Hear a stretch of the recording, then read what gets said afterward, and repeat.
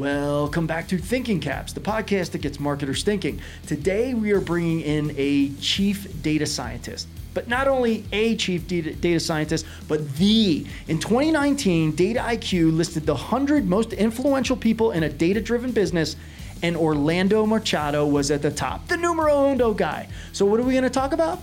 We'll talk about his role as the chief data scientist at Aviva, a multinational insurance company serving tens of millions of customers. We'll talk a little bit about machine learning and AI. Is AI what you actually think it is? We'll define it a little better. We'll talk about segmentation and personalization at scale. Everything from small survey groups up to behavioral and observing. Really why observing your consumer's behavior across multi-touch points is super crucial to prediction. And then we'll close out with things like privacy and actually how do you be a disruptor inside of your company? How do you effectuate change? How do you get your teams to work together to take a data-driven approach? So let's get into it. This is going to be a great episode. Right now, it is Thinking Caps. Excellent. Well, Orlando, I wanted to dive in with a question that I think reflects some of the changes that we're seeing in businesses around us. Obviously, we're still in the midst of COVID-19, and it's been very interesting having different CXOs come in and talk about what it actually means for their particular area. And actually, one of the last interviews we had was the chief chief digital officer of StarHub, and that was interesting because being chief digital officer right now, it's the hot seats of hot seats. There's so much digital acceleration because of all the business moving online with all the lockdowns and stuff around the world. So my question is what's it like being a chief data officer in the current situation, COVID-19? What kind of changes and impacts has had that to your role? Oh, wow. I mean, I think, as always, the application of data and data science is huge. It can impact every part of our business. I think one of the first challenges for us was actually using data to understand the impact of the COVID-19 effect on our business for this year. We're a big insurance business. We have people not traveling, we have people not driving, but we also have people with healthcare conditions. So we need to understand the mix of that. So there's a huge data science challenge around that. I think also logistically, I think if you run a very technical team, you suddenly need to get everybody working from home and you need to make sure that you have bandwidth. So I think, but for a short time early in the lockdown, we were pretty consumed with operational issues around how we made sure that people could be set up to analyze huge volumes of data from the comfort of their living room or their bedroom. And that came from, that involves anything from giving people different screens to sorting out our network bandwidth. But I think now we're on to something quite interesting, which is looking at consumer trends, because we don't know what's going to happen. We don't know how embedded some of these new behaviors are going to be. I think generally the move towards digital has been an acceleration of things that have been happening for a long time. Yeah. People are moving towards digital banking, but that was happening anyway. I think what we're seeing now is that people who haven't adopted those technologies are quickly being forced into moving those technologies. But we're also interested in travel, and whether that's international travel or whether that's just domestic travel, whether that's use of cars. We don't quite know how that's going to pan out. So one of the things that we're doing from a data perspective is always looking for early indications. And we're looking at China, we're looking at other markets to see whether there are early indications that can be the first sign of a new consumer trend. That's actually fascinating. I mean, the looking at the trends in different markets to anticipate what might likely be a range of different scenarios in your home market is very, very interesting. We haven't heard that actually before. I mean, we had some good conversation. I mean, I'm thinking about people like Michael Stutz at Bloomin' Brands, who was talking about how looking at the data as allowing them to sort of understand that the people that they've got coming into the new delivery, online channels isn't actually the same people that were coming into the restaurants on a Friday night and having a meal. And it's actually, can they keep, this new, 300% growth in online activity that they have going, as well as actually tempting people back as lockdowns have opened up in certain states back into the restaurant. And obviously the mix of two, if you can get people doing online and physical, that has always been their most valuable, most profitable segment. So there are different opportunities coming out of looking at data. But the trend analysis stuff is very, very interesting. What trade secrets can you tell us? Yeah, what's going to happen next? Where's the secret sauce? I'm not going to give you trade secrets. I will say that there's no secret about prediction. You know, I think people often think about data science as being like a crystal ball. And it's really, really not like that. We can build models that can sometimes give very accurate predictions. But more often than that, the secret is spotting something very early, so early signal detection, rather than really trying to predict things. I think that's probably as close to the secret I'm going to get. Yeah. So let's go back a step to that, because without the data, without collecting the right data and having the good data, you can't find the signals, right? And you can't look at the trends. So let's go back to the concept we were talking about before we started recording, like this observing the right data from consumers and your channels. Can you kind of dumb down? I know you're up here. I mean, you're like, he was the guy in 2019 from a data perspective. Like, what should marketers be thinking about from a collection standpoint across their channels, consumer behavior, consumer insights, and why should they be observing? And why do you think observe is a key word there? I think a lot of marketing historically has been gut feel, and it has also involved a lot of research. And we're talking about very small scale survey research. And I think I'm still a very big fan of qualitative research and really trying to deeply understand through conversations and through interrogation how consumers are feeling about things. But I think small-scale surveys are quite limited in what they can tell you. I think consumers find it very difficult to tell you how they're going to think about something new. Whereas I think observing is the key to understanding how consumers really react to something new. And the key difference over the last 20 years, and I've been playing around in the data field for probably about 25 years, but the key difference in the last 10 to 20 years, and maybe even the last 10 years, has been the growth in the number of data sources available. Primarily driven by technology, smartphones in particular, the growth in digital devices, Internet of Things to some extent. But the key for a marketer, for me, should be to look for the opportunities to collect data on what people are really doing, rather than trying to guess or rather than trying to ask people. Because we all know if you ask somebody something, their views are clouded, or they find it very difficult to tell you about what they're going to do tomorrow. Intention is not a very good predictor of behavior, whereas we have so many true behavioral sources now that we should look to those first. And I think that's what I'd say to a marketer: look for the truth first, and supplement it with research where you need to.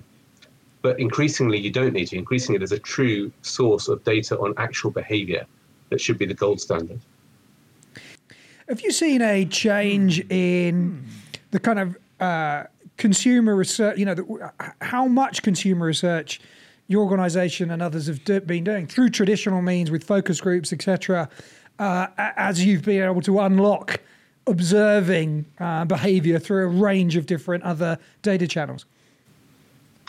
Well, I guess I would probably separate out focus group type research, so true qual research where it's facilitated and somebody's trying to direct a conversation to try to understand things that they wouldn't have guessed about, wouldn't have thought about.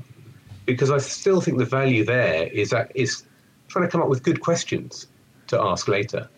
Sometimes you don't always know the questions to ask, let alone the answers. And I think that type of traditional research has a real role there. I think where I see a more of a challenge, but I think it's still quite a big established industry, is in more survey type research, where you're trying to do at scale what actually you can maybe better do with data. So if you're trying to ask 20,000 people what they think about something or how they're going to behave, why not try to work out how they do behave in that situation? And I think that's where I see the big shift. So the sort of scale surveys rather than the very small research, which I still think is difficult to replicate because you don't always know the right questions to ask. So I see the industry, the large surveys being somewhat replaced by data. For me, I think that could probably happen faster. I think that people don't always think creatively about how to get the answers through data. I want to ask you about that because I think what you're explaining there, I look at, or what I take is a big trend analysis, right? Like big numbers. We can look at the data, we can look at behavior, and then we can predict things. How about at the individual level, right? The Tim Glom level. Like, I today want a hot dog, not a hamburger. Like, how important is it to get my actual affinity or intent or psychographic information that probably can't be deduced from large scale, data behavior, one to mass versus the one-to-one? How do you balance that?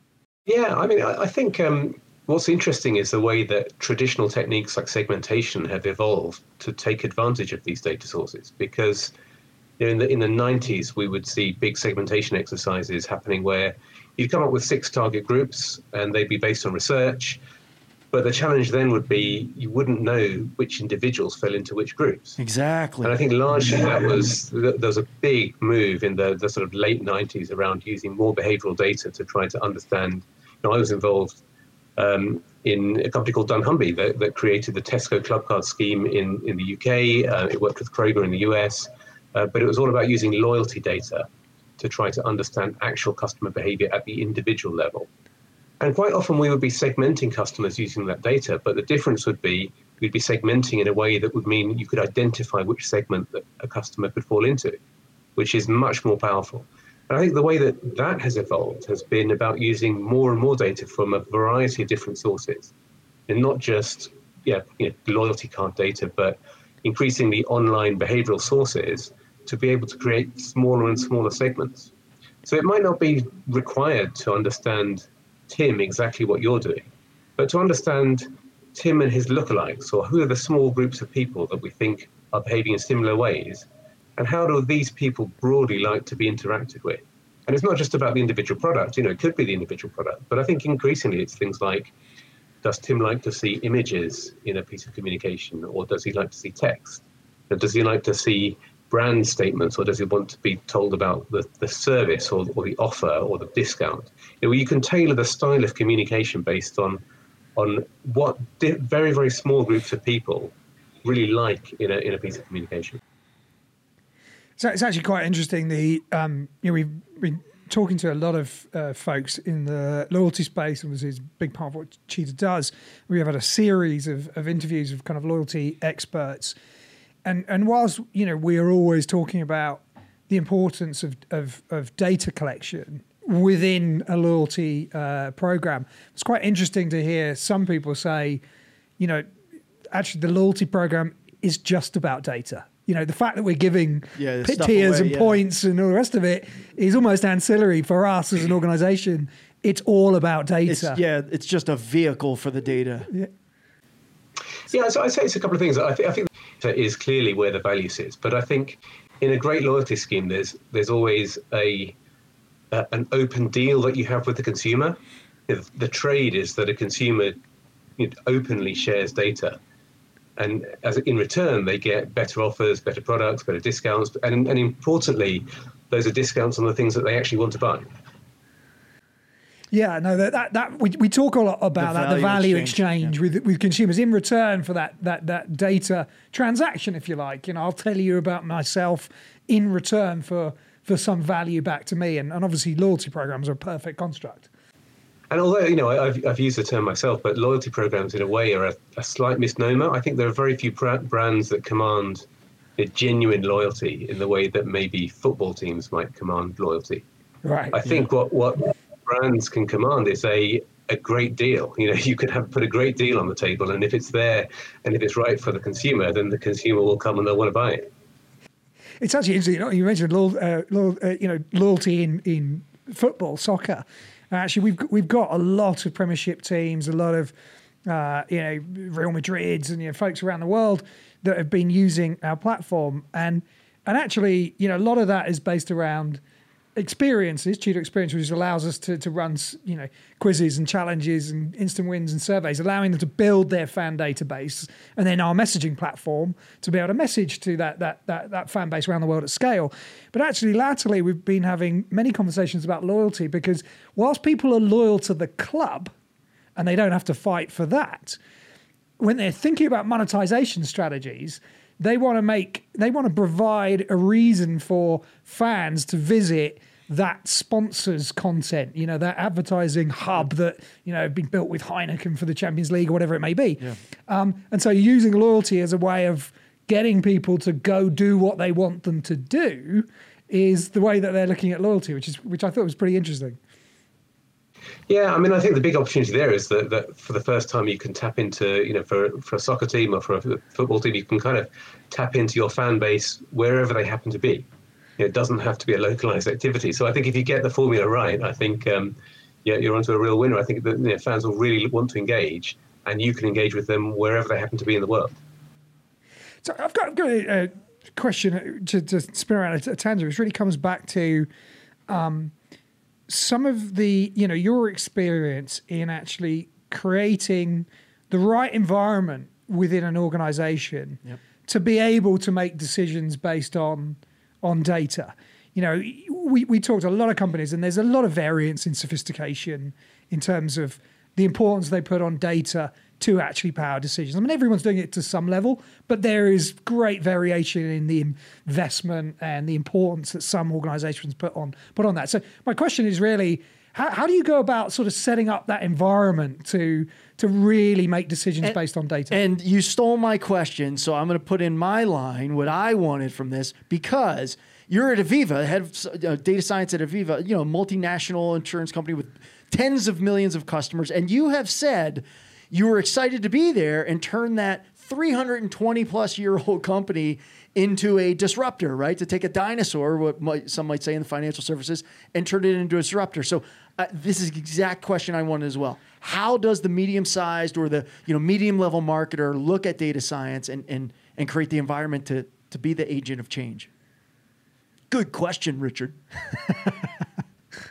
Yeah, great questions. And I think there isn't one answer to this. And I think the only thing you can do is try to attack the problem from as many different angles as possible. I don't think there's any substitute from senior level buy-in. I think if the CEO or if the exec team is not interested in using data to make a change or to make better decisions or to make better processes, I think it's very hard to win that battle. So I think, for me, I think top-level engagement is part of this, and that could involve some degree of education, helping people understand what seem like quite complex topics, but explaining them in terms that are commercially relevant. So I think the data science team or the marketing team or the technology team needs to engage with as high a level in the organization as possible. I think in the type of data scientist, that if you get onto the disruption angle, it comes down to who are the technology and data people that are in the team. And I think, for me, I look for people that are technically skilled, but equally I'm looking for people that can collaborate with people who are not data scientists. People need to be able to communicate, and they also need to be able to really talk about the business value of what it is that they're offering. You see many people that are setting up supposedly disruptive innovation or technical teams, but they're working on purely technical products or projects without thinking enough about the commercial benefit.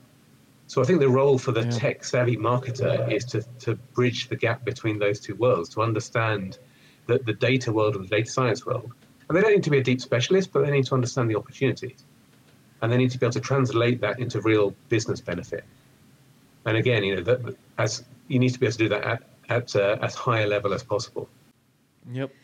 So how have you kind of structured or evolved the data team within Aviva? I mean, is having a chief data officer or chief data scientist really important because it's getting that C-level recognition?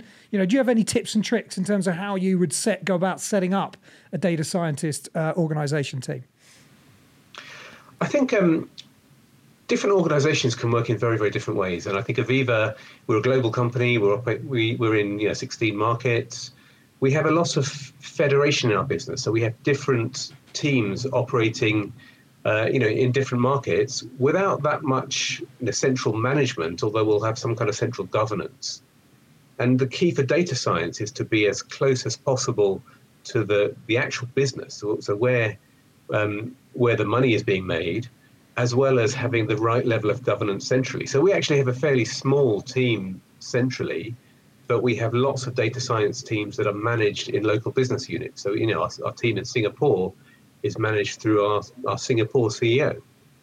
So although some of my responsibility sits across our whole data science community, which could involve things like making sure that we're working to best practice or making sure that we're knowledge sharing making sure that we're using the right kind of technology, or doing research into areas like algorithm transparency or sort of hot topics. We also have to have a degree of management that happens locally, because the worst thing that can happen for a data science team is for it to seem like an academic, distant endeavor. It needs to be seen as part of the business. Huh. Yeah, I mean, management of that is major. That's not my role. So good. It's great. We have people like you and companies organizing all of us. I have a question, though, that's coming back down out of the clouds a little bit. Machine learning and AI.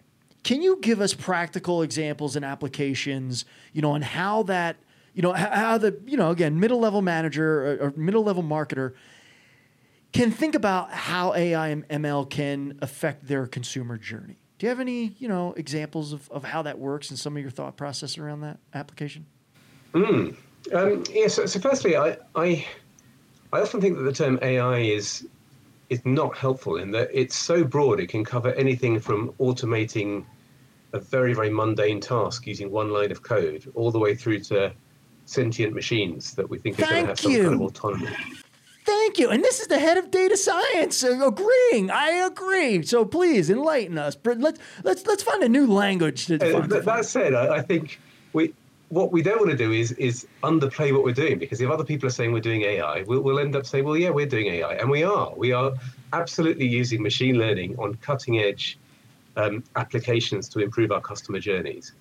But I think the term AI internally can confuse people, because somebody that's not a technical specialist can imagine there's some machine that's making all of the decisions, or some machine that's somehow out of control.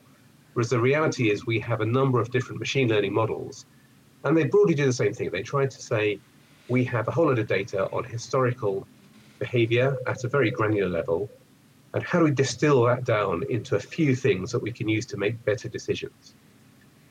Those might be trends, they might be predictions, they might be summaries of things that have happened before, but how do you distill 10 million data records into a few things that we think are going to be relevant to this decision? And some of those decisions we can automate. So if we want to if you're watching Netflix and you get a recommendation about the next thing that you might want to watch, that's an automated decision based on Netflix trying to match you to other people that are like you, and distilling all of that data on all of those trends and patterns into the relevant information, which is the thing that you might want to watch next. But you can do that across everything. You can, in financial services, actually, it's quite an embryonic science, because financial services are quite difficult. Trying to predict the next product that you might want in a financial services sector is difficult, and we also have to have considerations around affordability or vulnerability or other kind of governance factors. So it's a difficult challenge. But the key point with machine learning is that you're trying to take a huge amount of data, boil it down into the trends that help you make a better decision next, and then sometimes you can automate that decision. I think there are loads of examples in marketing specifically. You can think about customer journeys, and two different customer journeys might be right for different types of people. If you have data on the history of who's interacted with which decision, you might use machine learning to boil it down to these 3 characteristics that might make it relevant to put somebody into one journey rather than a second journey. Actually, in practice, you probably won't use 3. You might use a few hundred, and you might use a complex algorithm to do that. But the concept is the same. You're trying to get to the most relevant information to put the most compelling piece of content in front of your customer. So it's a really good point, because when you think about, if you dive down into the marketing in particular, you've got segmentation, personalization, customer journey optimization. There's a raft of different technical infrastructure challenges and opportunities that companies need to address so that they can actually collect the data, then see and analyze the data, and then there's the pressures to make the data actionable, obviously maybe coming from marketing, some of those other areas. So the question is really, how do you triangulate around those different sort of, stakeholder requirements? You've got each industry, each company is different, but you've got the CIO that's, going to be responsible for some of those technical decisions, putting in data lakes and CDPs and what have you. You've got the marketing team that want to find out these insights to drive more personalized offers and, deliver better customer journeys, and they want to make data actionable. And then you've got, data scientist teams that it's all about how do we, get the data and make it accessible and build insights to it. So a number of different sort of stakeholders. How do you go about as a in Aviva or in other organizations navigating all those different stakeholder, pressures? The tip I'd give is don't try to solve everything. Right. And maybe just try and solve one thing. So I think a tip that's worked for us has been picking one thing and trying to solve all of the technical challenges around getting that one thing working. So a few years ago, we said we want to follow up somebody that has been on one of our insurance pages with a relevant email that recognized the journey that they've been through on our site. And we couldn't do that at the time. But we thought we're not going to try and solve anything else. We'll just try and solve that one customer use case, because also it was something that when it was solved, we could actually put in front of customers and it could actually drive business benefit. But in doing that, it meant that we fixed a whole load of features of our technical legacy that weren't connected before. We had systems that weren't connected before. They now are, and we can now use those features to drive other pieces of benefit. But it all came from picking one use case, and this is not a technical use case, this is a business use case. It's something that our marketing director can talk about. He wants to be able to connect up these two pieces of customer experience and make them a little bit more kind of seamless. So we could use that as a rationale behind fixing a whole load of technical challenge that we wouldn't have been able to fix otherwise. So pick the one thing, really try hard to fix that, then put it live, and then other good things will come. Good advice. Yeah, that is good advice. Focus. Another question then maybe is as the use of data evolves in organizations as well. I mean, I've been in the business 20 odd years now, doing marketing technology, marketing software. And in that period of time, there's been some fundamental changes in the underlying technology to manage and process big data and things like Hadoop and other technological advances. So I guess the question is, do you think that we are, those changes happen relatively quickly, they empower new ways of looking at data, new ways of collecting data. Are the boardrooms of the US, the UK, have they caught up with the data literacy that they need because of the sheer explosion and the ability to learn from data, or are we still playing catch up? Be really interested in your thoughts on that. Well, I think technology will always move faster than the boardroom of the US or the UK or anywhere for that matter. I think maybe it's different now. Technology is moving so fast and these different use cases are happening so fast, and startups are actually turning technology into businesses at a faster pace than ever before. I think where startups sometimes struggle is scale sometimes. There are clearly exceptions, but sometimes startups can struggle with scale. So there's still a role for big established companies to partner in that kind of ecosystem. But I think generally the board is lagging behind as a whole. There are exceptions, but I think we're seeing increased appetite. We're seeing more board level technical roles in well-established companies that I think we've seen for a very long time. And I think that's a sign that people have recognized that you need a certain degree of technical literacy at the board and at the exec team to make the most of the assets that you have in your customers, in your brand, in all the things that we've known about for a very long time. I think interestingly also, we're seeing more non-exec roles that are also coming from technical backgrounds. And again, that's a recognition that we need governance and oversight as well as day-to-day management that is much more data literate. But I think the trend is going in the right way. It will always lag behind a little bit, but I think the trend is very encouraging. Well, as we near towards the end of our time with Orlando, I have one last question for him, and I'll give you your last question. But Orlando, this one can be short too, but I don't get a lot of time talking to people in the financial services and FinServ space. And you're there, and you're chief data officer up there at one. Do you see a trend, or is there some advice that you can give the marketing team inside of those financial services, insurance, financial banking, et cetera, to say, look, if you're going to start, if you're not data centric and you're not looking at data science, and you're not, looking at true behavior at scale, like where would you suggest that they start in context to having a good marketing outcome, whether that's personalization or a better journey? Is there something they could focus on? What kind of data they could focus on to have a better marketing experience for their customers and consumers? I think the answer is still an evolution of the traditional answer, which is about segmenting your database in intelligent ways. I think if you get insights out of your database, these are proprietary things sometimes. Customers might have provided the data, but only you have the oversight of your whole customer base. You could understand exactly the nuances in that base that you can then mine and turn into commercial advantage. That can lead you to create relevant products, relevant experiences, relevant brand propositions, all of these kind of things. But start with trying to learn something from your data that you didn't know before.